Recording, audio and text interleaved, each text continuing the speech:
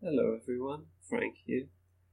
I just wanna interrupt our regular scheduled programming to sort of warn you that the following episode unfortunately has a great deal of technical issues, and in account for both my mic sort of dying and collapsing mid recording, along with afterwards my computer also decided to being a dick. So I don't know. We're gonna do something.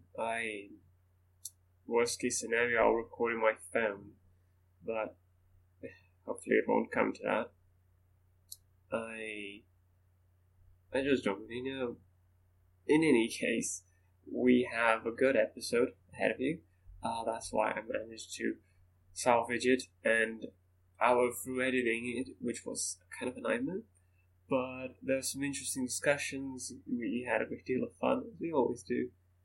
And yeah, it's an episode worth saving and worth listening to. So please ask for your patience with it because unfortunately it didn't turn out as we wanted to. But it's still a good one, and we hope you enjoy it. So enjoy the episode.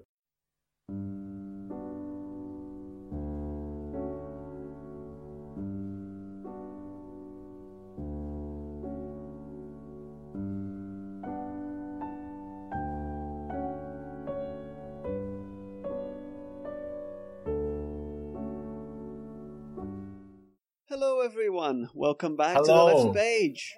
Yay. So We're I on am schedule. Frank. Yes, And I'm we Bruno. are. We are your old duo of a historian and a man of literature working together back again. Exactly. And good time, actually. You know? Today we have something interesting. We have a short story, very, very short story. Yeah. 7 pages. Yes, by a Brazilian writer from the late 19th century, early 20th century. Yeah. You want to talk a bit about him, Bruno? Yeah, so I actually got his Academy of Letters link here. He was the third occupiant. I don't know if that's even a word.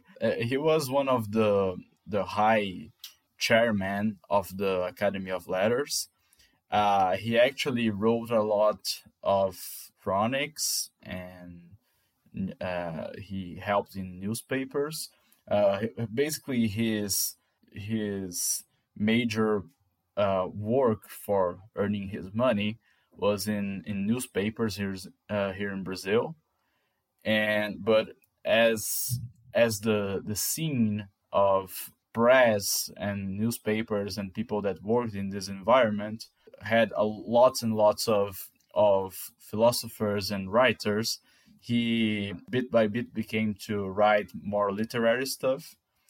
His name is Humberto de Campos.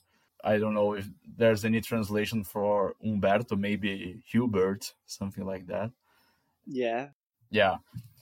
And well, he actually wrote lots of these little short stories and chronicles, and he actually used lots of pseudonyms as well, even one called Batu Allah and Helios. So Wow. yeah, he was a bit crazy, and even one important thing to know that he saw himself as one of writers of the Parnasianism here in Brazil, but when he died and his diary was published, he had lots of reserves and different views from the classical Parnasianism. So he is a really fun figure, and I think that the nature of his texts tells a lot about him, because it's kind of a horror story, but it's not so much horror. It's more suspense, but it has some classical horror elements in it. So he has this sort of personality of being inside a doctrine, but actually doing what he wants and mixing it up and keeping things interesting. So yeah, that's Humberto de Campos. Yeah, it's I've only read the short story we're going to talk about, Yeah, me too. Oh, nice. But it's interesting because it is not what we expect from the usual Parnassians. We've Yeah, mentioned them before slightly, but basically they were ones for like high art and literature and poetry of the ivory tower. So there's one of the most traditional ones is like the Chinese vase. So it's like just the description of this special piece, and that's the yeah, poem, and that's sort of how the manifesto in a way. yeah, So this short story is a bit different, and I guess that's how he's defined sort of in this Neo-Parnassianism, where it carries some of that, but it's not the same.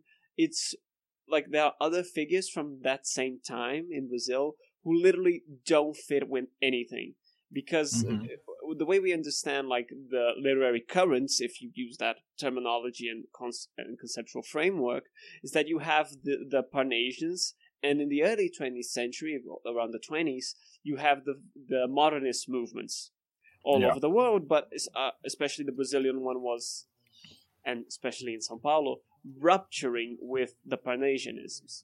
exactly. So, but in that interval, like, because as usual, these things are never clear cut, but in the interval for like the height of Parnassianism and before like this rupture by the modernists, you have a time in between where some writers with really different stuff come up. Mainly, I'm thinking of Augusto dos Anjos. That's his name, right? hmm Yeah, And he writes like it's almost Baudelaire inspired on the grotesque and the flesh, and it's yeah, just really interesting.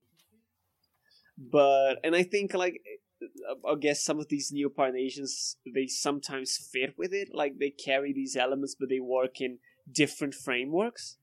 This one he is from Rio, right, Humberto de Campos? actually, let me just check.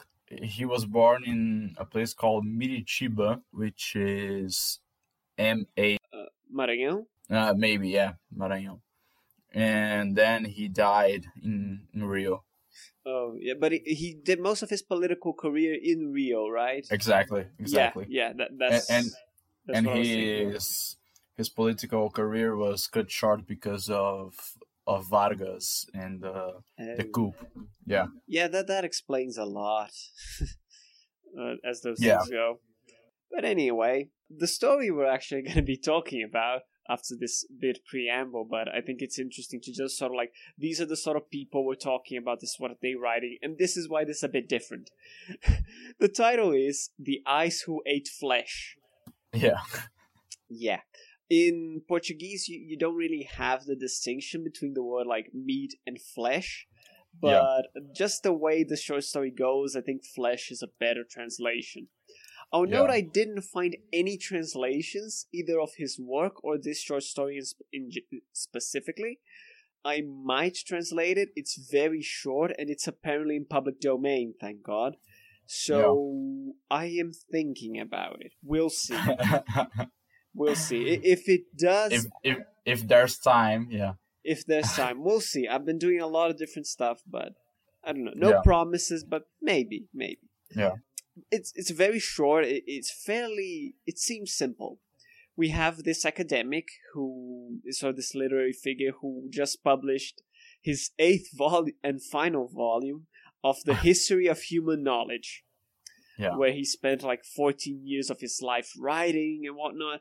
And he wakes up and he finds out that he has become blind.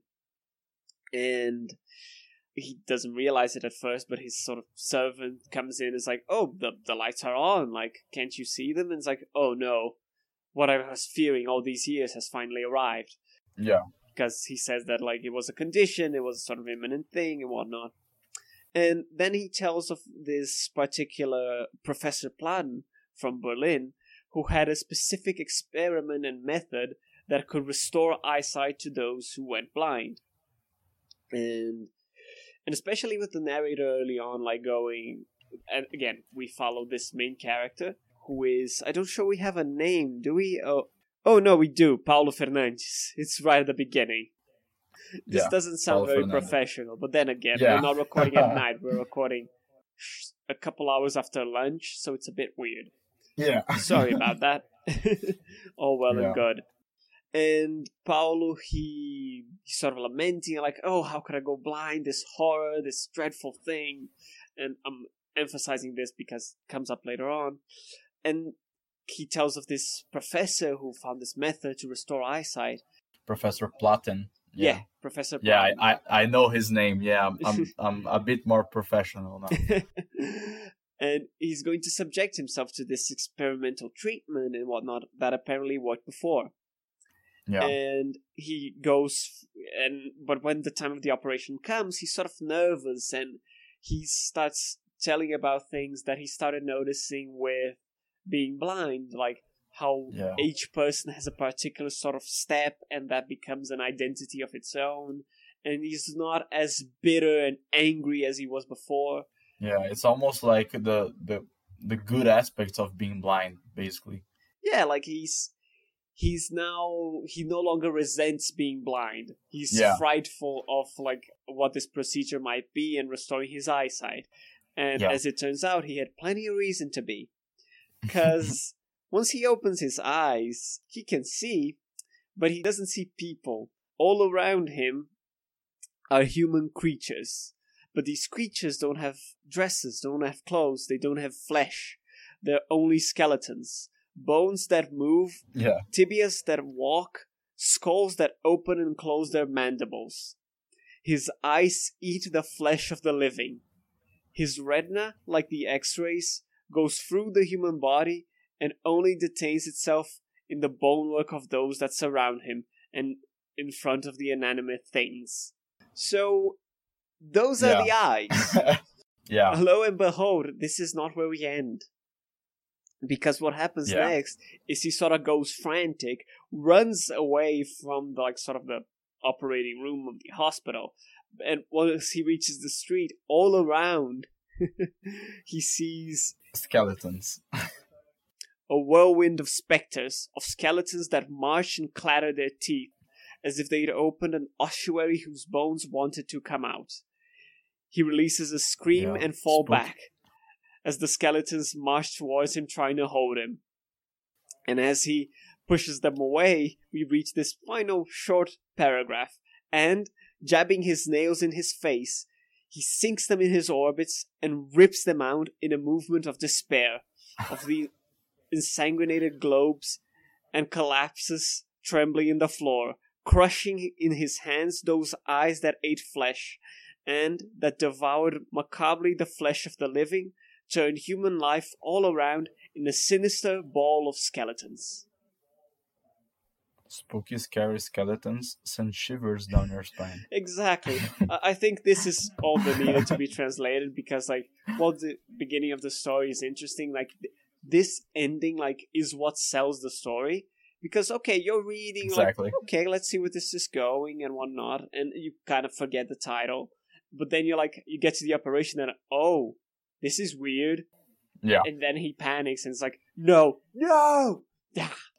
Yeah, the first moment I really thought that he was going to take off the gauze and look at his eyes, and he would be just with no eyes and something like that. Or maybe his eyes were fine, but his head was being corroded by his eyes. I was thinking in the literal sense of the eyes that eat flesh, and it was just the opposite. Yeah, I was thinking that his eyes would turn violent and start attacking people. So I was a bit more gruesome on that one. But I do think we get a good story, surprised by it. So amongst a couple of things we were talking about right before we started recording, I think the first one, just to sort of get it out the way, and I think it's one of the things that I found very interesting about it that I didn't expect. Because at the very start, I was mentioning how he's angry, he's bitter about going blind, and I was like, that's not really okay. In the 19th century and early 20th century, that would be very more difficult. But it's still not literally the worst thing that could happen. You're still alive. Plenty of other writers in the 20th century went blind. So this sort of thing did Yeah. happen.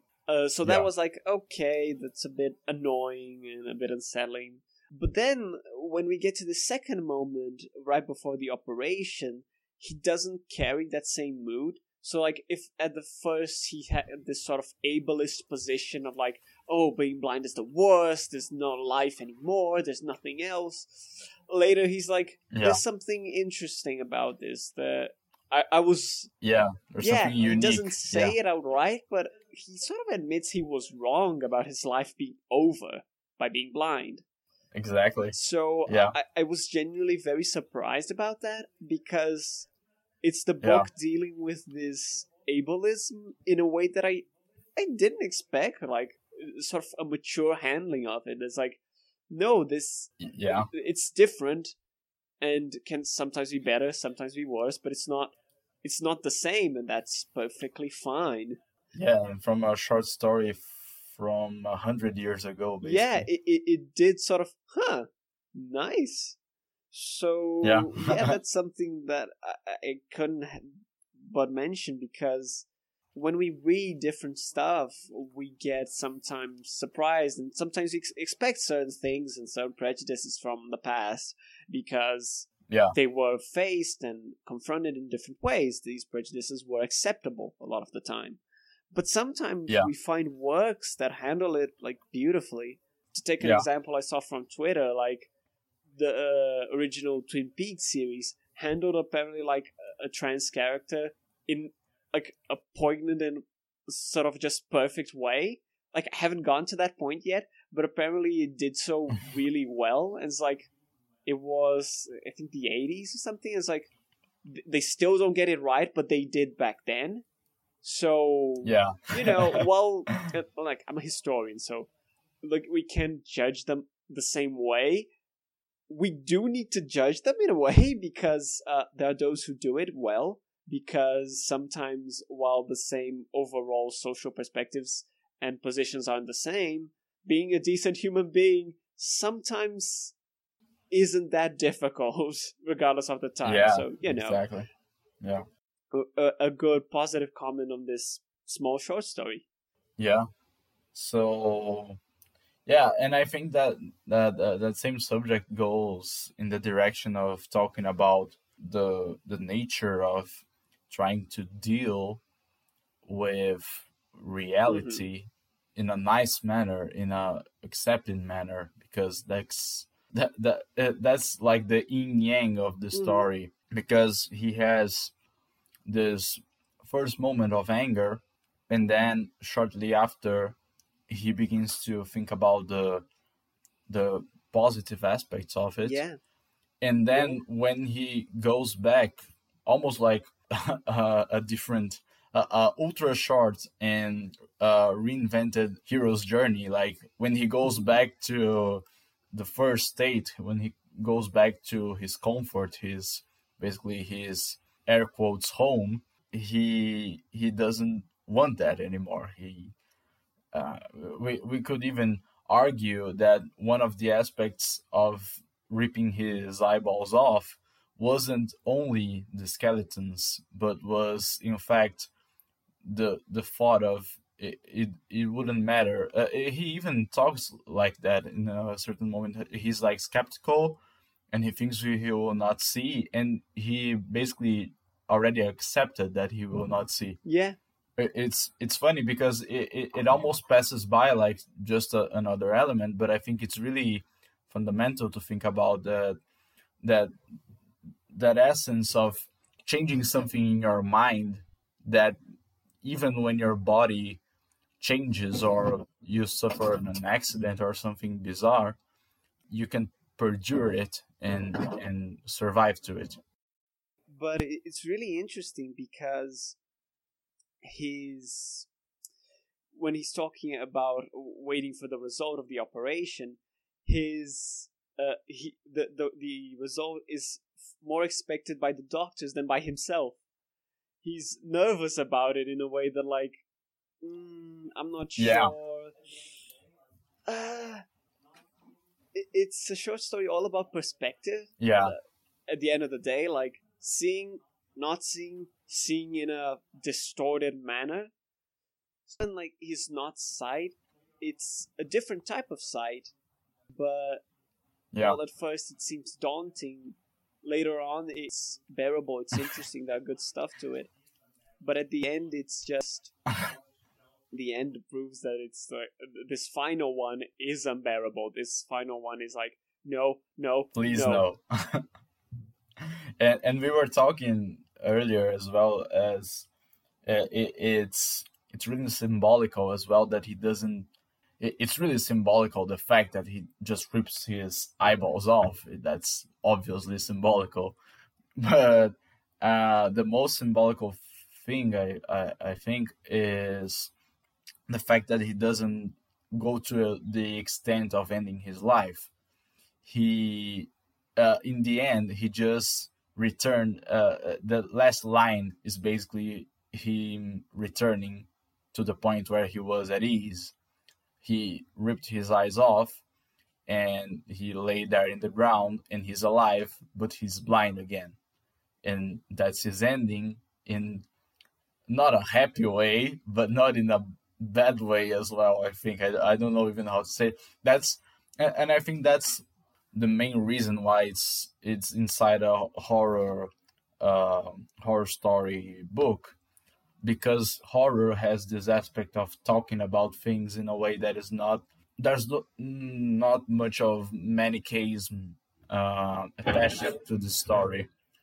There's there's this kind of how can I say it, this nuanced view of dealing with such a strange thing. So as we were saying, we've been having slight technical issues, so it might be a bit more all over the place than usual, but those things happen, so we're gonna make this work regardless.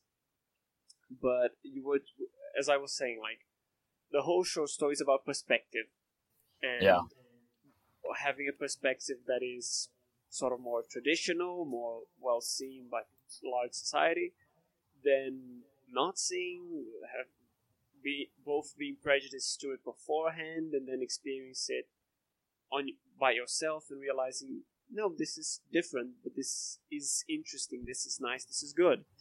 And then at the end, like, something that is truly unbearable, that is monstrous, so to speak. Yeah, it's the terror element again. Yeah, it's an interesting one.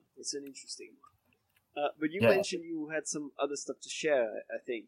Yeah, and that middle moment, as you said, about seeing things as not that unbearable, I mean, that's even kind of not that Parnasian as well. And that's what I think I like a lot about this short story as well, because it's kind of like a mystical moment where he's kind of pondering about his life and this new situation of his life. And you think, well, it can't be good going blind. But then he sort of he spontaneously starts talking about the good aspects of the new aspects and kind of pleasing aspects of being blind. And in a certain way, like, not to generalize, but Parnasianism was about perfection in nature and this kind of models of life. And when you think about someone going blind, you would think that this is exactly the opposite of something truly Parnasian. Like, this person is not in the same state as someone who's in perfect good health. So I really like to look at that and that vision of going through this state of perfection and seeing the benefits and seeing the good part about it. And then when he does a procedure that is not that natural, it's human, but it's not that natural, it's more scientifical, then it becomes fully Parnasian, because he's basically playing with the aspects of changing the body and doing a procedure, and then it becomes unbearable, and he goes back to the state that basically nature put him into, because he became blind not by an accident but by his own body, basically. Yeah, I hadn't thought about that, but it makes plenty of sense in a way that like it isn't the blindness that is unnatural, but it is this procedure, it is the use of X-rays. This Exactly. is what is seen as unnatural and monstrous that Yeah. creates such a distressing and horrible feeling to the narrator.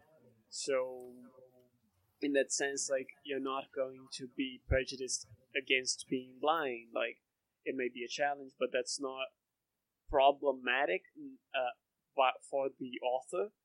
But Yeah. in a sense, like this procedure, this use of technology, these other things these are dangerous, these are horrible, these truly violate nature in a way that like flesh is devoured much Yeah. like the X-rays. So it's like these things don't mix in a way which is strange but still sort of interesting to read it in that perspective.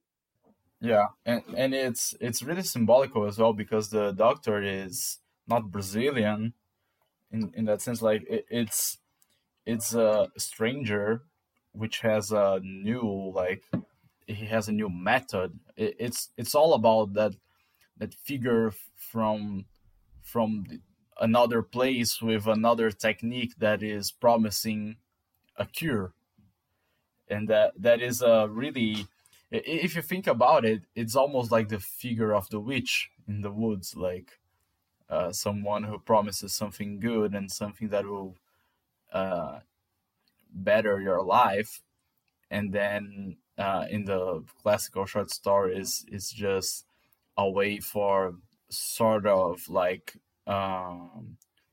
just trapping people, basically. Yeah. And that's like the whole point in this sort of Parnasian way of looking at it, is like you fell into the bait of the promises of science in that aspect, like, and exactly the moment that he thinks about the one of the positive aspects is nothing to do with science, it's nothing to do with, oh, but maybe I will have my vision back again one day, or maybe it's just like he has sort of a mystical relationship with this new situation, with this new moment of his life. And then this mysticism is broken by the procedure, which is purely scientifical. And the short story even goes deep into the details of the procedure. So it's almost like a mockery. It goes so into detail and says all those things, and then it just goes terribly wrong. Yeah, that seems to make plenty of sense actually, because what we do see is the story of someone like and the procedures that like going against the order of nature in a way that Yeah. it isn't inherently harmful, but the story judges it very intensely. Yeah. One thing that I was looking at as we were talking is that before the procedure was finished, they were already sort of like, no, this is going to be fine, it's going to be great. Where is it? There's this particular. The saint was so sure of his prestige that he was going away without waiting for the verification of the miracle. So Yeah. it is such like a blind faith in this procedure and science, judged Yeah. by the short story, that like, oh, there's no need for him to be there. Like he knows it's going to be fine because he's great, and not Yeah. because the procedure is good, safe, secure, or sensible. Yeah. And it is very much like a criticism of this sort of scientific perspective and attitude, which does make plenty of sense when you think like Parnasian's a perspective on like the bucolic and the nature and the connection Yeah. with this that is very high minded, in a sense, and that makes sense conflating these two things. Yeah, exactly. Because he's not being a hypocrite thinking about this, like this sort of, and this has its own merits, but that kind of saying like you have to have faith in science. Science is not 100% exact and not 100% empirical. There are certain aspects of it that are almost like blind faith, and that's the same thing. Like when he just turns his back and he is sure that the procedure went well, it's just like, how do you even know? And he's not right because it didn't go well in the end. Yeah, like I kept thinking about how the initial test, like because he has this prestige, because apparently it worked before. Yeah. I was like thinking, I wonder if that previous one worked as well. Yeah. If it did, I think the idea is that it was a fluke. So it's like random chance or fortune that it did work out and didn't go into like complete disaster like it happened with our main character Paulo. So Yeah. it is a very critical and sort of cynical posture. Yeah, and I think as well that like it's almost like being inside the domain of literature. It's almost like that isn't applicable to reality.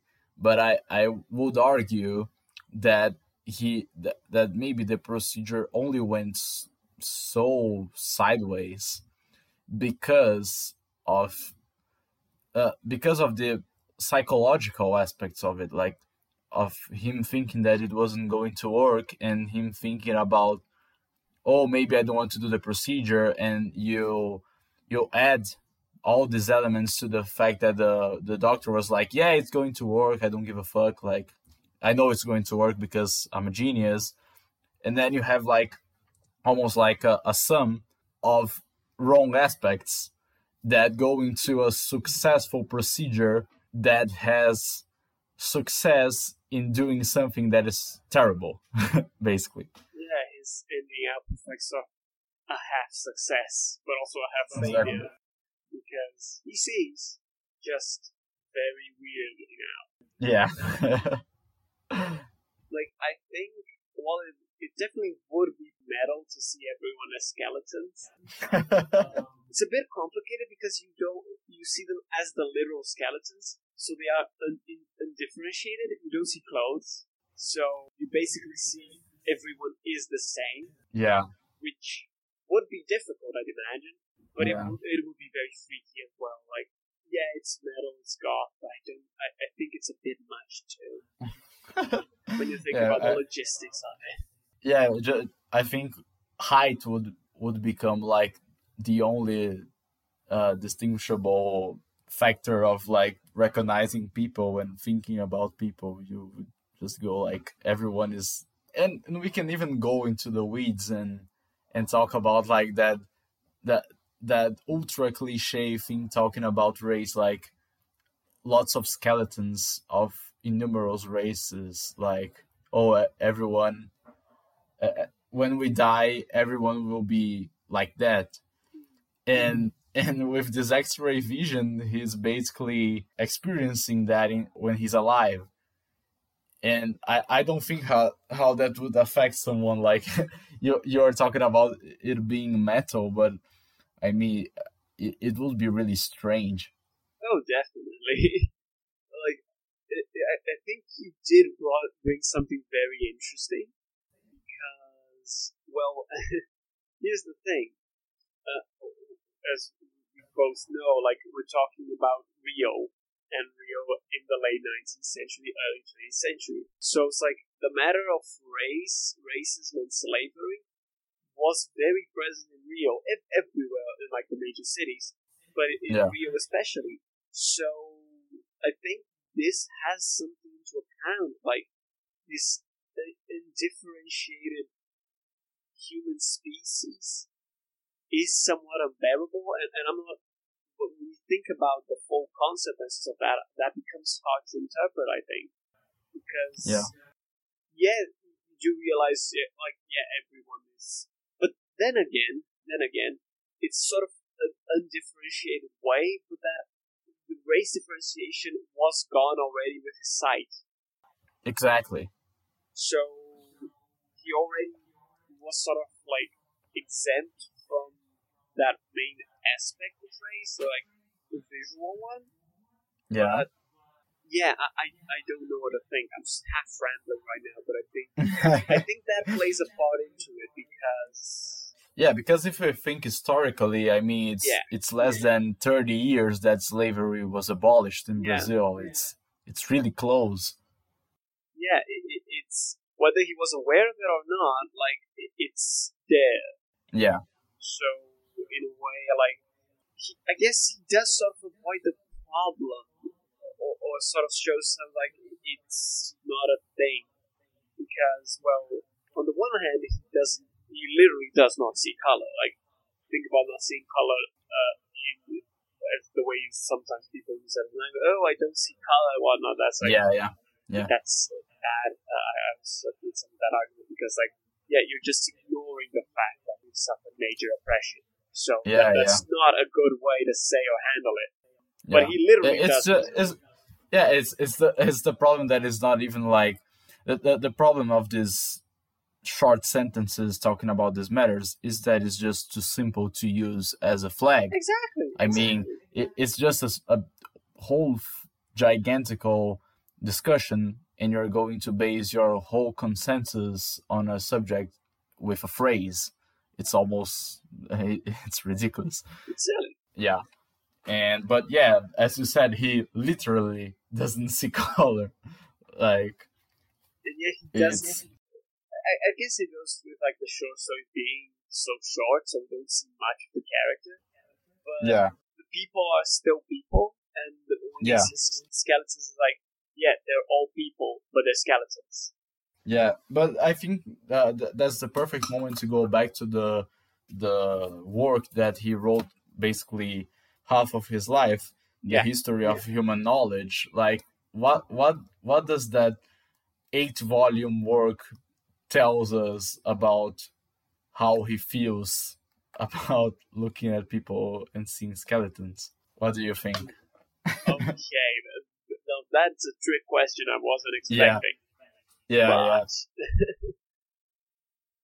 think, in a way, I think his reaction at the end, considering this, is like the human knowledge he has, or that we have, is very limited. And there are certain boundaries that should not be crossed. I'm not saying that's my perspective. I think that's sort of like the story's perspective in a way. Yeah. It's like, okay, he is sort of familiar or attempting to be familiar and be knowledgeable and understand this human knowledge in its totality in like these absurd ways. But to challenge that in sort of a fundamental way, or with like a sight that should not be sight, that violates something and makes it like, no.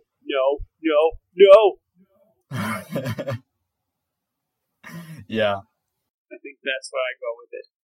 Yeah. I think it's like, I would do a double analysis of like a mirror thing that happens in the beginning and happens in the end. Like, maybe it was the 14 years of writing and the 8 books of writing about human knowledge and the history of it that made him go blind. Yeah. And when he goes blind because of doing a almost ultra cold and direct analysis in a phrase, like he went blind because of the subject and the interest in human knowledge and thinking about the history and the conceptions of what we know about human beings. And then in the end, he makes himself go blind as he has this new, almost like the 9th book of this history of human knowledge, because now he sees things in a whole different way, and he's just like, it's a new chapter to a subject that made him go blind the first time. So why the process goes back again, and he just can't bear it, and just goes for the eyeball. He does. He definitely does. And like, it's interesting because the usual meaning of blindness in literature is that it is ignorance, it is lack of knowledge. Yeah. And we did take in a very clear, concrete, solid direction, which I think was more interesting. But if we apply it to this, it sort of shows that like it reinforces the whole aspect. There's like there are certain things that should not be known, certain things that should not be seen, and a sort of knowledge that is best not known. So the knowledge of like bodies in that way as skeletons, understanding human beings wholly as skeletons, which was what he was seeing, was something impossible, something that would destroy him. So what was the next best thing? Destroy that way of seeing. Exactly, because it's almost like you wake up tomorrow and you go to the streets and everybody's naked. Yeah. Like, how are you going to handle living? Like, and you need to be naked as well because everybody's naked now. And when you look at yourself, you're naked. It's like the same thing. He would look at himself and he would be in X-ray as well. And he looks at people and people are in X-ray and everybody is this bone multitude. And it's the same thing. Like, it's just a gigantical shift of perspective that we as human beings in general, we can't handle it very well because, as we know, tradition and the sort of these things that we repeat throughout history, it takes ages to accept some things and to turn some new things into habits. So when you are confronted with the reality of everything changing, it's scary. And that's the whole point. Like, he was confronted with being blind, and that was scary to him. And then he, at the first moment, almost found peace in it because he was some days in the experience. But then when he was confronted the second time, he couldn't handle the shift. He couldn't handle the contrast. Yeah, like something that I was also like, this is silly. But if he looked into a mirror, would he see just a mirror, or would he see his own reflection as a skeleton? Yeah, I don't know. I'm sorry, this sort of just plagued my mind when you were talking about him seeing himself as a skeleton. And while I agree, I think as a mirror, I think that'd be more difficult. Yeah, because it's almost like that whole debate on that movie Ghost, where he can't go into contact with his widow, and he's trying to like move the coin and move things in the house to show that he's still there, but he can't. He doesn't have the materiality to move things.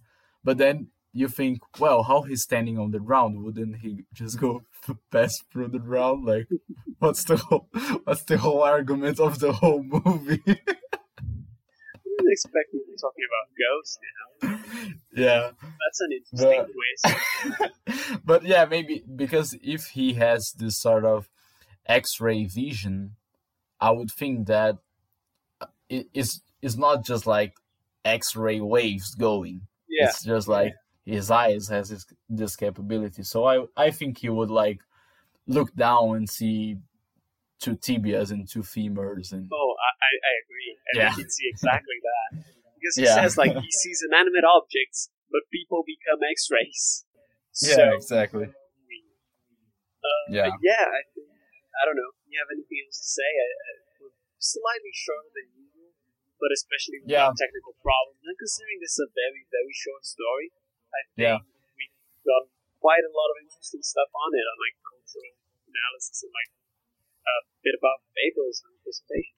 That was fun. Yeah, I think the last thing that I shall say, I already talked about it, but I don't know if it will be cut because of the technical problems. But I love the fact that this is inside a horror story book, because it's basically through horror that we can talk in kind of strange, non-linear ways about perception and about tradition and about habits and about shifts and things like that. Like it's exactly that. Like we have a story where basically the same thing happens two times with different reactions and different aspects, but the nature of it, the nature of the story and of its content gives the confirmation of a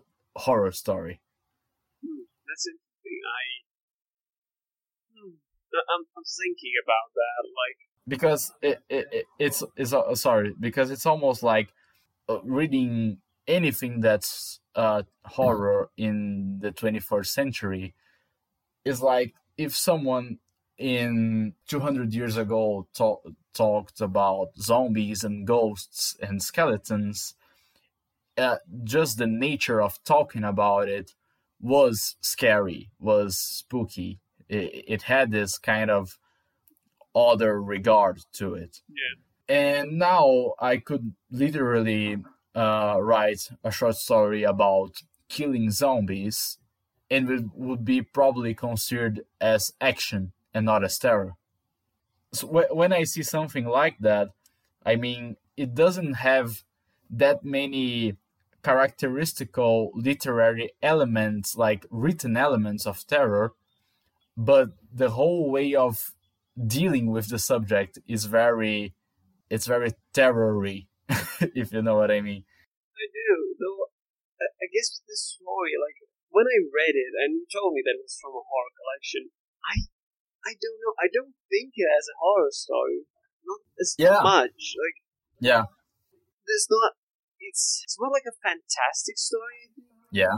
More gothic than horror. I think. Exactly. I wouldn't say it's horror. It's strange. It's weird, but it doesn't capture like that sort of more gruesome, more dreadful. But yeah, that's definitely interesting. And yeah, like horror allows the questioning of these certain things, and maybe at the time it was much more horrific than it is now. Yeah. But Yeah. yeah. But I think in the end we are agreeing, because you said like it isn't that much horror as you read it, and I totally agree. Like that's exactly it. Like when I read it, I wasn't afraid. I wasn't like checking my bag to see if Slender Man was inside my room going to kill me. Like I mean, when I think about terror, good.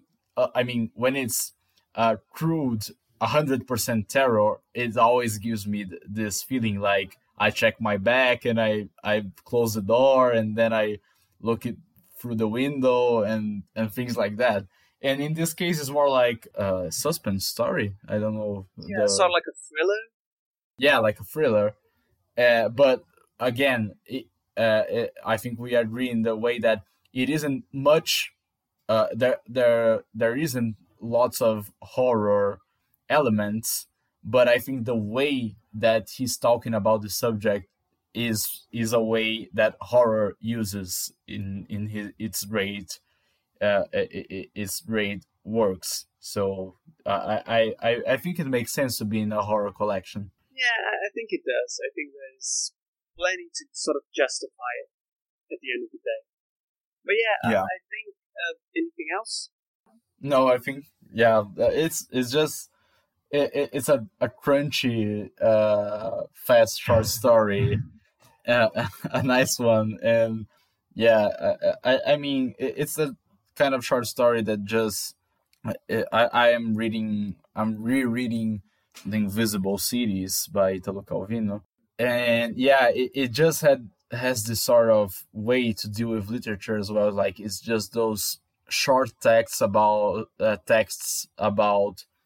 small subjects that keeps you thinking about it. Like you think about like blindness, and you think about death and curing yourself or staying with the disease that is not anymore seen as a disease. Like it has this sort of aspect of it's really short, it's really simple basically, but it keeps you guessing after you keep thinking about it. Yeah, I wholly agree. If That's there's any final comments I want to make, I guess it's an interesting story, and I hope we were able to sort of bring it to light. This is not like available at all in English. Exactly. But I think we did bring some interesting discussions to it. And sorry if we've been a bit all over the place, especially me, like the technical issues. Like my head is still like sort of spinning, and oh my god, I've been worrying. So there's all that, but it's gonna be fine. Like carry on, we'll figure something out. I'm going to have to have a microphone with some of the Patreon money probably. Yeah. But yeah, I think this was a good one. I think we had some interesting stuff. Oh, and you mentioned crunchy like the eyeballs. He's squish. Yeah, I don't even know if an eyeball is crunchy or squishy, but yeah. I think it would be squishy because it's sort of soft. Yeah. At least that's what most media tells me. Yeah. In any case, I think that's it from us for now. Yeah, exactly. So we'll catch you all Thank you for soon. listening. We have other stuff in the works.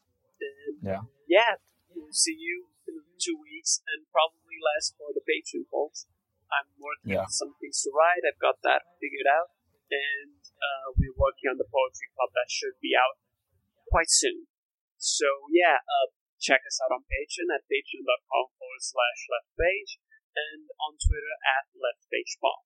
So, that's it from us. Thank you so much for listening. Until the next one.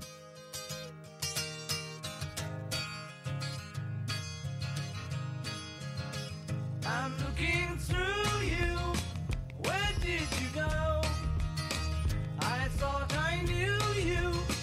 What did I know? You don't look different, but you have changed. I'm looking through you. You're not the same. Your lips are moving. I cannot hear. Your voice is soothing, but the words aren't clear. You don't sound different, I've learned the game. I'm looking through you, you're not the same.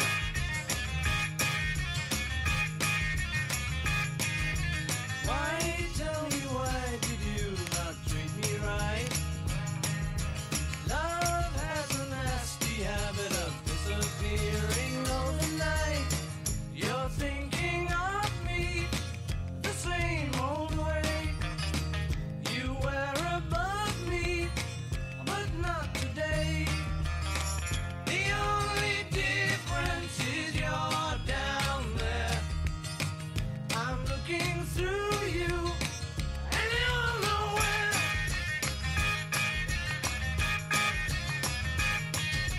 Why, tell me why did you not treat me right? Love has a nasty habit of disappearing overnight. I'm looking through you, where did you go? I thought I knew you, what did I know?